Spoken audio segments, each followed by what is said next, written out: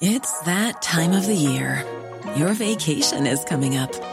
You can already hear the beach waves, feel the warm breeze, relax, and think about work.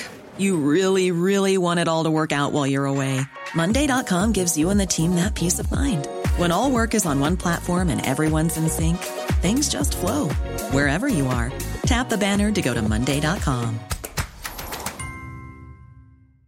There's never been a faster or easier way to start your weight loss journey than with PlushCare. PlushCare accepts most insurance plans and gives you online access to board-certified physicians who can prescribe FDA-approved weight loss medications like Wegovy and Zepbound for those who qualify.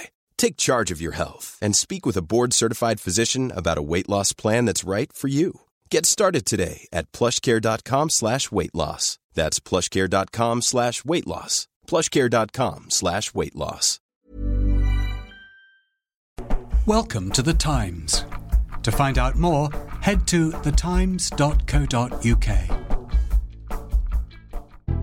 Welcome to another edition of the Friday Times Opinion Podcast. My name is Tim Montgomery, and it's our review of the election week. And joining me this week, yet again, Daniel Finkelstein, our columnist, Faye Schlesinger, our home editor, and Phil Webster, who has been writing so many red box political emails. I don't know whether you're paid a piece rate or a salary, Phil, but perhaps you would prefer a piece rate at the moment. But it's been fantastic output. And anyone who doesn't subscribe to your email, how can they get hold of them? They can subscribe by going to thetimes.co.uk/redbox/sign up. Okay, well, easy.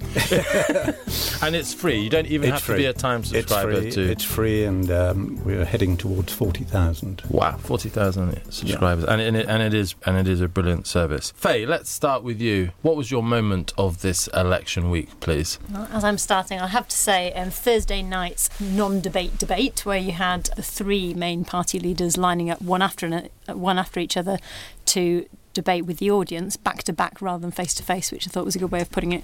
For me, the best moment of the debate was, well, a few moments where the audience really came to the fore.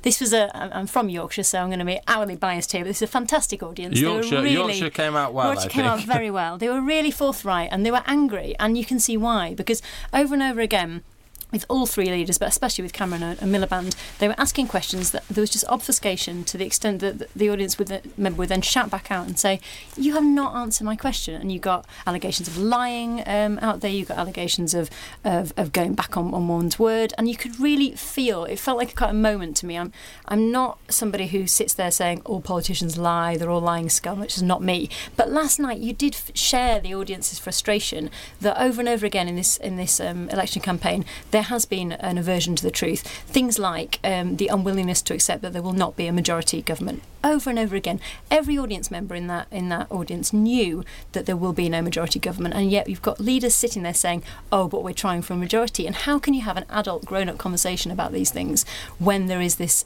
lack of willingness to accept the truth, basically? Yeah. So that my moment will be the people standing up for the truth in this election. Did you think actually it was a better format than the head-to-head and the leaders' debates that we've seen previously? Because there has been all this controversy that we haven't had the head-to-head between Ed Miliband and David Cameron, etc. But actually the head-to-head, public to politicians, I thought it was a superb format. It was a really good hour and a half of TV. And Cameron himself said, I debate, Miliband, I've debated him 146 times in the Commons, in Prime Minister's questions, and actually this is the time when I get to speak to the public. And I actually agree with him on that. I mean, in some ways they came across very personal people, and they were immediately put on the spot. There was no nice easy way in with a nice easy question to start with. Clegg's first question was, you lied on tuition fees. Yeah. How can we ever trust you again? And he was immediately thrown. It was quite interesting. Even he gave a pretty good performance, but he was kind of immediately said, it's quite difficult to good easy question to go in on, I think he said. And it was an audience that was not, there was no let up. They were sharp, they were on the ball, they pushed in a way that Dimbleby didn't need to push. David Dimbleby was the host of the event, and he sort of let the audience do that journalistic pushing. I thought it was very good. We might, Phil Webster, begin to stray on some of people's answers to the next set of questions, but you wrote in Friday morning's Redbox email that you wrote, for example, about Ed Miliband's words on not doing any kind of deal with the SNP. We also had David Cameron saying he would not go into government unless he got the EU referendum. It wasn't just sort of some good theatre. Some quite significant things were said on Thursday night as well. I felt the audience was as good as any Paxman or Humphreys. They actually managed to get more out of the leaders than any interview so far. So we had Miliband going further than before. We know where he stands on a deal, but here was him saying he'd rather not have a government if it meant a deal. So the rhetoric was upped. But we also had Cameron. Did that come from the audience, or was both of those interventions almost like that could have been planned? That was probably planned. But I think both Miliband and Cameron admitting they might not win outright came from the audience pushing them. And at the end of Cameron, he said, right, OK, well, look, if I don't get it, if I don't make it, I'll do the right thing. He's not said anything like that during the campaign. Miliband started off with the pretense that he might get a majority government, but he quickly dropped it, and he was talking about who he would talk to, who he wouldn't, and whether he would do a deal with the SNP. This was audience probing. I think the audience was well organised. We know they were political supporters of different parties. There may have been an element of organisation. There's nothing wrong with that. Politicians prepare for interviews. Why shouldn't the audience? But I thought the Conservative questioners were particularly good and tough with their questions, and they came back well. Yeah, I think I'd have been better at being a member of the audience than being one of the party leaders, though. I mean, it's quite a lot easier to ask the questions than it is to answer them. So there was that guy who asked the question about the National Health Service, and if he'd given that as an answer, his party would have dropped to about 2% in the polls. The NHS is completely unsustainable. Yeah. As a question, it sounded like brilliant perspicacious pressing. So it is a lot easier to do that than it is to... Elizabeth, I can't remember her surname there. Thank you, Faye. From Leeds, that businesswoman who harangued Ed Miliband 4 times. She was fantastic. I think a star in the making there. But I'm afraid that being a politician does actually require you to make some decisions about what you are going to say and what you are not going to say, what hairs you're going to set running, what hairs you are not going to set running. And you have to decide electorally you're going to take some hit from not saying something and people think you're not withholding information, rather than take a hit for saying something that lots of people are going to take offence to and then closing down your options later. Those are all calculations that anybody in the audience would have to make, and the politicians have to make them too. And it's just professional to have to do that. But with that question, Danny, on the NHS that the gentleman asked in the audience, his point was not really... It was something that Cameron didn't really take on. It was about... He was saying that if you keep pouring money into the NHS, that's not enough. What he didn't quite say, but I think he was getting at, was don't we need a new structure or a new format, or, do we need to be... We've got an ageing population. And Cameron didn't really... OK, so partly because when the Conservative Party set about giving a new organisation to the National Health Service, it was a fiasco because people don't want it. So he wanted it, and it's a perfectly good intellectual question, but it would have been extremely unpopular to say yes to his answer. And yet he was asking it. It seemed quite tough, so you didn't want to also say no. All I'm saying is that it's much easier to ask a question or even to hold a view than it is to command a majority. That's why we're journalists and not MPs. Phil, Danny, was this your moment of the week as well, the debate, or do you have different? Not mine. Well, a little bit. Okay. Can I choose two, Tim? They are connected to each other. I'm not sure about that. They're connected to each other, and you're... you can't have two before Phil's had one. They're connected to each other. One of them was David Cameron saying that he supported West Ham, or using West Ham as he spoke. Previously Aston Villa supporting David And the Cameron. other was Ed Miliband tripping as he left and fell off the stage. Both of those two moments were the sort of accidents that can happen to anybody. I think I'm on balance more likely to fall off the stage than I am to, say, give the wrong football team. Other people are the other way round. At the end of the election, one of them will be largely forgotten. The other will be remembered, depending who wins. And if Ed Miliband loses, I suspect the stumble off the stage will become something that we see over and over again. It may be that we see it anyway, but I suspect we'll see it, and it will be an accompaniment to him the whole time. If David Cameron loses and people want to have a narrative around authenticity, they'll use the West Ham example. I defended David Cameron on the West Ham because I've had a lot of football conversations with him, and I know he supports Aston Villa and he's never claimed to support it more than he does. But it would be wrong then of me not to point out that anyone can stumble and it doesn't mean anything either. And yet I think these will become big narratives, and so it will be silly to pass them by and not think, actually, those will be some of the things we remember from the election campaign. And also they're refreshingly off-grid. You know, this entire election campaign has been so, and I use the term grid because it's something that's used within politics, and it says we're going to release this policy on Monday, this policy on Tuesday, and this on Wednesday, and it's all organised. And this has been an election campaign that's been marked, I think, by everything being on grid. You know, most of the papers have run each day with whatever's been announced that day, and these tiny little nuggets that we get of off-grid happenings like West Ham and like the Stonewall Stage. I did feel sorry for Ed Miliband stumbling because those who saw the programme, they were all stood on this big queue. It's quite and hard. there was that little dash, the bottom of the queue. And David Cameron stood on the little tail of the O for quite... Well, they should have practiced on a queue. I thought he's going to step back a minute and he's going to fall over. So when Ed Miliband stumbled, I wasn't entirely surprised. It was the Neil Kinnock slipping into the sea moment It was. And that's still used. So I think Danny's right. A lot here will depend on the result. My moment was late on Wednesday night. Redbox retires early because it has to get up early, but I do occasionally... Very early. I do occasionally sneak a look at my iPhone late on, and I noticed what The Guardian was... Other mobile phones are available. Mm-hmm. I noticed what The Guardian was splashing on. Now, Danny Alexander is one of the nicest guys I know in politics. In fact, he used to play in my cricket team, the team I captain. He's a left arm over, medium pace. Good? Not Good bad. player? Not bad. But he is the nice guy of the Lib Dems. He's the sort of school swat of the Lib Dems. He's not the sort of guy you expect to get up to bad things. And here he was leaking cabinet discussions to The Guardian. And I thought, this is absolutely marvellous. This does prove that within Marvellous or outrageous? No, marvellous. I thought within every politician, including Danny, there is this touch of mischief, the cunning, knowing that you can be a bit naughty sometimes because it helps you. And he obviously did it thinking it would help both to raise the profile of the Lib Dems and as a last-ditch effort in his seat where he's in big trouble from the SNP. So that was my moment, the moment Danny became a little bit naughty. How vulnerable in the last week of the campaign, Phil, are the Tories on this welfare cuts question? They've said they're going to cut welfare by 12 billion. They've only really identified 1 billion now because the first cut is going to be a lot smaller because of the reduction in inflation. How worried are people on benefits potentially going to be by this unknown axe potentially falling on them? Well, the Danny Alexander has provided the narrative for the Liberal Democrat and Labour campaigns for the last week, and there's nothing really that they can go on now other than this. This will be their big campaigning issue. Ed Miliband set off immediately after the debate to go up to Scotland and talk about bedroom tax and all that kind of stuff.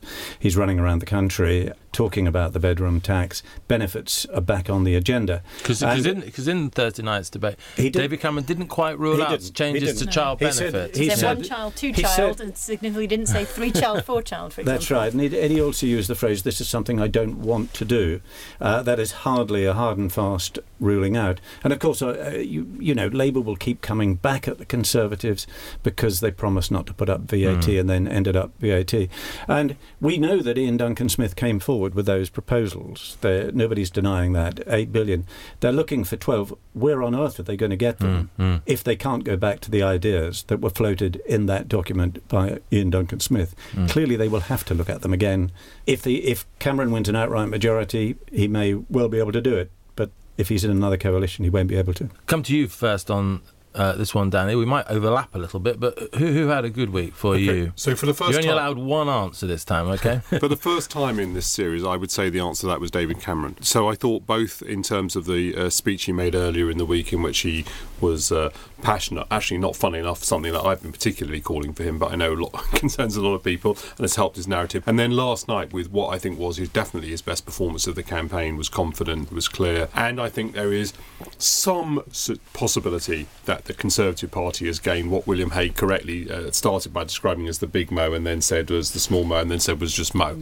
And I think that's probably a correct judgment. I think it would be wrong to get hysterical about any of the things that I've said and freight them with too much significance, but I would say it was definitely a good week for him, although whether it really was, again, we'll discover at the end of the week. Yeah, not long now. Faye, was David Cameron had a good week for you, or have you got a different choice? I've got a different one, but still a Tory. I'm going to say Ruth Davidson, the leader of the Tories in Scotland.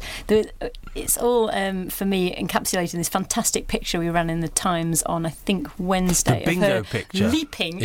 She's doing a hop, skip and a jump in a bingo hall in Leith. This woman is so much fun. She's sharp, she's young, she's different, she's compassionate. She is making waves in Scotland. Obviously, her party's not going to do well up there, but I think she'll come through the other side. We've got to know her in this election campaign for the first time, and I think her future seems quite bright. She seems a really interesting person, and I'm looking forward to kind of seeing more of her going forward. Well, I should say to those of you who are listening, and if you are a Times subscriber, and I hope you are, if you do go to thetimes.co.uk/comment central, I'll put the link up there so that you can subscribe to Red Box, which might be easier for those of you who aren't subscribed to that. But I'll also post that picture that Faye has mentioned of Ruth Davidson, and also an article that Matthew Parris wrote last Saturday extolling her virtues as well. Who's your good week? Have we gazumped you, or have you got a different person? No, I was going to say Ruth, but I'd got a reserve, and the reserve is Nick Clegg. I think he's had a good week because he's given his party more visibility. Whether he got Danny to do the leak or not, who knows? I should imagine they discussed it. I would think they discussed the implications of this enormous breach of cabinet confidentiality. But he learnt from Lord Ashcroft that he's now only 1 point behind in his Sheffield Hallam seat. There is confidence within the Lib Dems that he will hold on to that seat if necessary. I'm sure he'll be able to borrow some votes off the Conservatives up there. The Lib Dems are on the front pages. They were on the front page of the Times, a story suggesting that a lot of Lib Dems weren't keen on another coalition with the... How would you like to look 5 years younger? In a clinical study, people that had volume added with Juvederm Voluma XC in the cheeks perceived themselves as looking 5 years younger at 6 months after treatment. Look younger, feel like you. Add volume for lift and contour in the cheeks with Juvederm Voluma XC. Reverse signs of aging by adding volume to smooth laugh lines with Juvederm Volure XC. For important safety information and to find a licensed specialist, visit Juvederm.com. That's JUVEDERM.com. Not for people with severe allergic reactions, allergies to lidocaine, or the proteins used in Juvederm. Common side effects include injection site redness, swelling, pain, tenderness, firmness, lumps, bumps, bruising, discoloration, or itching. There's a risk of unintentional injection into a blood vessel, which can cause vision abnormalities, blindness, stroke, temporary scabs, or scarring. Talk to a licensed specialist to find out if it's right for you. Tories. Clegg himself went out and said he shared the wariness reflected in that article. But then he had the big bombshell from Mr. Alexander, and that's kept them up there all week. And he had a decent run in the debate, although I thought some of the questions to him were the more unpleasant of the evening. He showed a little bit more irritation, I thought, to some of the audience than Ed Miliband and David Cameron. Yeah. I thought that was a bit risky. And overall, the ICM poll, you'd probably expect it. He got 19 points, I think, whereas it was 44 to 38 overall, Cameron to Miliband. You've been gazumped once, Phil. Let's make sure you can't be gazumped on question 3. Who had a bad week? I don't think anybody would have chosen this. This is a bit left field. I'm going to say Nicola Sturgeon's had a bad week. Interesting. I'll tell you why. There's been a poll this week showing that she's going to get a clean sweep in Scotland. That means to me that this is her high point. Politics can never be quite as good as this for Nicola Sturgeon. If she wins 2 or 3 seats... Quite a nice problem to have. It's a nice problem to have. But if she wins 2 or 3 below, there's going to be a sense of anticlimax. If she does get all 59, there are her MPs down in Westminster. She's not even there herself. Her old friend Alex will be running the show. She'll be trying to keep control from Scotland. And as I say, what goes up must come down. And there is absolutely no doubt that in all the elections that follow, we'll see SNP going down. So as I say, left field, but it could mark the high point of Nicola's career, unless she takes Scotland to independence in the second referendum. But that's another question. Danny, who had a bad week for you? Nigel Farage was my answer, and not for the first time actually, because I think he's had a really poor campaign, particularly against expectations, because he's very good at campaigning. He's got a lot of personality, and he's got a lot of popular touch, and you would have thought that would provide him with a good campaign. He's being squeezed out of the campaign. Partly that's because his core vote strategy, which was to hit one issue, immigration, over and over and over again, only worked if everyone else played ball and was willing to allow him to drive immigration up the agenda. But I think David Cameron made a decision a while ago to stop doing that. And ever since he stopped doing that, Nigel Farage has struggled for attention. And as I think he's a politician that thrives entirely on attention. So if you take that together with a poll showing that he's having difficulty in South Thanet, polls that showed the Liberal Democrats... the UKIP may fall short in lots of their target seats, many of which we expected, but some of which we didn't. They could end the campaign very much weaker than they began it.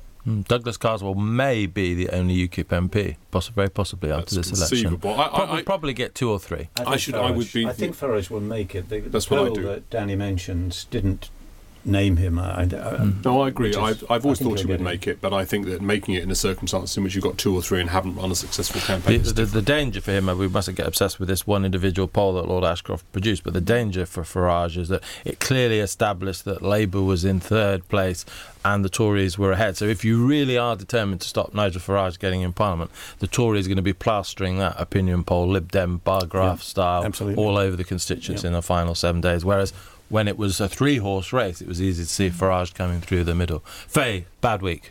Russell Brand. He obviously will have generated even more Twitter followers, and I think the 9.5 million he started with before he interviewed Ed Miliband in his kitchen. But watching the full interview, so it was a 15-minute interview, it was carried out late one night, and it was wonderfully tweeted by a neighbour. Again, wonderful off-grid moment where a neighbour of Russell Brand leaning out of her window took a picture of Emil Miliband leaving with his entourage in this car. I hope that neighbour sold that picture. I think you should put it on Twitter. Wonderful, free. But the full interview, when it was eventually aired, was fascinating, because you started with Russell Brand spouting exactly the same things he normally spouts about how hopeless it is, that politics in this country, there's no point in voting because everybody's kind of against the people and they have no voice, and he alluded to the suffragettes and how really since then nobody's had a voice, all these points. And by the end of 15 minutes he got to the point where he was almost kind of staring at Miliband with puppy dog eyes and going, oh, I actually really agree with what you're trying to do with this country. I mean, I think Miliband handled it very well. I think he was quite persuasive, never mind his ridiculous estuary accent where he said, got to do this, little people. The Mockney. But I thought it was interesting that when you actually sat Russell Brand down with a leader of a political party, so quickly could he be turned. You know, it just made, to me, it made him look a bit daft. Faye, stay with you. What new thing did we learn this week about the election? So, Phil has already alluded to this, but the difficulty that will be experienced in forming a Tory Lib Dem coalition was the thing that struck me this week. I think I'd been going through the campaign thinking a coalition between Lib Dems and Tories, or Lib Dem and Labour, would be possible, and there wouldn't really be that many hurdles to it. And when Sam Coates and Michael Savage, our political correspondents, wrote our piece in the paper laying out those hurdles, you realise just how hard it will be. So the Lib Dems are going to suffer losses, maybe not quite to the degree that we thought, but there will be losses. They're going to move further to the left. They've already had a coalition where they've got a lot of stick on the doorstep for that. You know, those who've been long-serving Lib Dem MPs have got a lot of stick for teaming up with the Tories, and it could be really hard going forward. And that, to me, just threw things into even more uncertainty than we've already had so far. I mean, next week's election results will be absolutely fascinating for that part alone, let alone everything else that's in the mix. Danny, just on this question, let's just assume Clegg keeps his seat. The Lib Dems have about 30 MPs and potentially could put Miliband or Cameron into office. Is the supposition that it's much more likely that Clegg will put Cameron back in true? Oh, now, when you use the word much more likely, then the answer, I think, is it is. For a man who deals in probability and statistics, it is because I think that the Labour Party will have to rely on the SNP, and Nick Clegg's ruled that out. But do I think that I think Faye's correct in thinking that Sam exposed something that I had been concerning me for a long time, which is the question of whether the Liberal Democrats would live with another coalition. They will, of course, be faced with a similar problem to the one last time, which is if they don't, they become irrelevant. But then, on the other hand, the campaign will be a very bruising experience. I think the maths. The fine maths is going to help to define this to some extent, as well as their own politics. But it was a really, really important story. In I think one of Faye's right, one of the most important stories of the campaign. Not necessarily because it sort of broke something, but in the best time style, it sort of analysed some of the facts out there and presented them in a very, very good way and explained to people what the problems were, therefore undermining people's suppositions. Phil Webster, I'm so glad that Faye has raised this, because it's now very clear that David Cameron is going to insist on the EU referendum as part of any deal. He's almost certainly going to need to deliver the boundary review he couldn't get in this Parliament. May not be politically sexy, but it's worth potentially 20 seats for the Conservatives. They've got to get it. What is Nick Clegg going to ask for in return? Is he going to revisit Lords reform? Is it going to be proportional representation in local government? And will Tory MPs be willing to pay that price? This is the high-stakes stuff we could be immersed in within 7 or so days. You were asking what we've learned. I felt what we've learned this week is that Nick Clegg's demands are pretty low. He set a pretty low bar. And his red lines are basically education spending, which both parties would love to be able to deliver. I don't see any problem over that. And following the middle path on deficit reduction. I think he's set deliberately a low bar on the red lines. He has not mentioned anything about the EU referendum because he would have known from talking to Cameron that was going to be Cameron's red line, which, again, was new last night. But, and it's a big but, the Lib Dem membership may not want to go along with a deal with the Tories that includes the EU referendum. And Michael Savage, I think, has written about that in the Times. That's something we have to bear in mind. They may take a lot of persuading over a deal in any case. It depends who's left. It depends who survives. We'll have to look at the makeup of the Lib Dems when we see them. But then when we get down to the nitty-gritty of the issues, Europe will be the one that will be very difficult. You will need a prominent Lib Dem, though, someone probably of the stature of Vince Cable or Tim Farron in the party, to take Clegg on if you were to convince the membership to vote any deal down, wouldn't you? I think you've named the two who I would think would be at the head of any deal. At the head of the argument against a Tory coalition as the 2 or 3 weeks unwinds when they go through this enormous procedure where we're ending up at the federal executive, what they're determined to have this time. But they could lose. Cable and Farron could lose. OK, we really are now nearly out of time. So what new thing did you learn? Anything additional would that be? No, I think that was it. I mean, we also we learnt other things about red lines. We seemed to learn last night that Miliband's red line was his manifesto. He made it absolutely clear during the debate that he wasn't prepared to negotiate on his manifesto. So that's quite a big red line. The whole thing. And the rest we've covered. Dan, your Finkelstein? We learnt that Ed Miliband would be in a lot of trouble in the circumstances which he wouldn't mind being in a lot of trouble in, which is if he becomes Prime Minister. Promising not to do a deal with the SNP is one thing. Thinking that you can govern without any dealing with the SNP is delusional. It's perfectly reasonable for him to think he could become Prime Minister with the SNP voting down the Conservatives and not voting down him. The problem is that the moment he tries to make any policy proposals with the support of the left of his party and the SNP, and it's not right, this idea that the SNP requires the Tories to vote with him. They can basically, bills have an awful lot of detail in them, and they can basically hold him up if the Conservative Party is against it, not necessarily just by threatening to vote with the Conservatives, but by threatening not to vote with him, particularly if they unite with the left of the party, which they will. OK, great column by Phil Collins in Friday's Times on all of this, by the way, the potential trouble Labour could get themselves into having made this. Right, quick fire, 2 more questions, very quick answers. Phil, what should Times readers look forward to in this final coming week? A lively week of campaigning, but the story really starts at about 1 a.m. on Friday morning. Oh, that's a cop-out. No. What before polling day? Before polling day? Oh, I mean, we'll see the leaders racing round the country many times over, trotting out the the core messages that we've had throughout the campaign. We'll see. So nothing really new at this stage. It will be the repeating of the core messages. The most interesting thing for me will be whether this Miliband upping of the rhetoric against an SNP quotes deal has any impact in Scotland.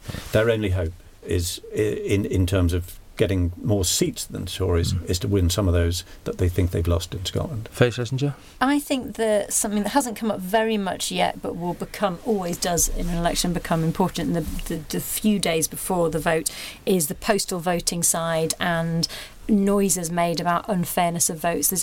It's a closer election than we've had in a long, long time. There's a lot of areas in the country that have been earmarked as at risk of vote rigging and fraud. I think you'll start to see that just in a few days before. And there's places where it will matter enormously because, as we know, it could come down to a tiny number of marginal seats.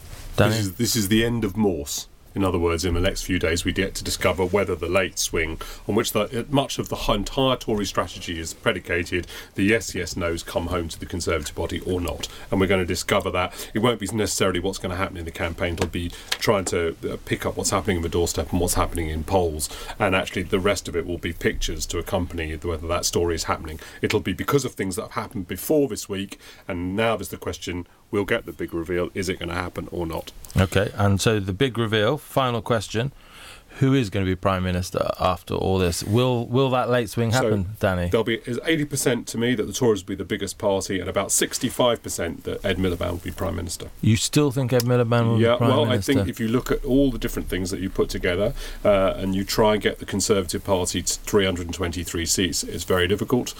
It's not the outcome that I want, obviously, but that's not what you asked me. Faye? I've thought all the way through we'd be likely to end up with a Tory Lib Dem coalition. That now feels very shaky. I still, if I had to, put money on Cameron being Prime Minister next time. Okay. But only just. Now you, before the campaign started, Phil, I think you thought Miliband would get there. Do you still think that? Yeah, I mean, for the reasons Danny have said, rather than anything else. I mean, he's had a huge setback in Scotland. I don't think we'd be having this discussion had Scotland turned out as it usually does. So I think that the Tories will end up with a higher number of seats, not that many, maybe 15 more than Labour, but it may well be that it'll be easier for Miliband to get over the line. As I say, it would have been different, but for Scotland, I think he would have won much easier. Phil, Faye, Danny, you've been brilliant guests. Thank you so much. And thank you to all of you for listening. And thank you for all the feedback that I've been getting from people all over the country. It's really great to hear through Twitter and email, and even people coming up. We had someone come up to Danny and I just before we met, saying how much they are enjoying this podcast. We're certainly enjoying producing it, and we have a very special podcast on May the 12th. We're going to have a live podcast in the Times building in London Bridge after the election, and if you'd like to come to it, please go to mytimesplus.co.uk/podcast. Tickets are just £5, and you can see many of the people who have been taking part in this podcast dissecting the election. Thank you to you for listening again. Thank you to Dave Maguire, my producer. Do tune in to our new business podcast that the Times has just launched. And until Tuesday, when there'll only be 48 hours to go, goodbye. Thank you for downloading. To discover more, head to thetimes.co.uk.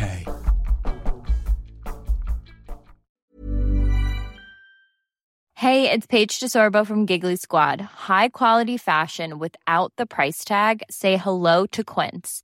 I'm snagging high-end essentials like cozy cashmere sweaters, sleek leather jackets, fine jewelry, and so much more. With Quince being 50 to 80% less than similar brands.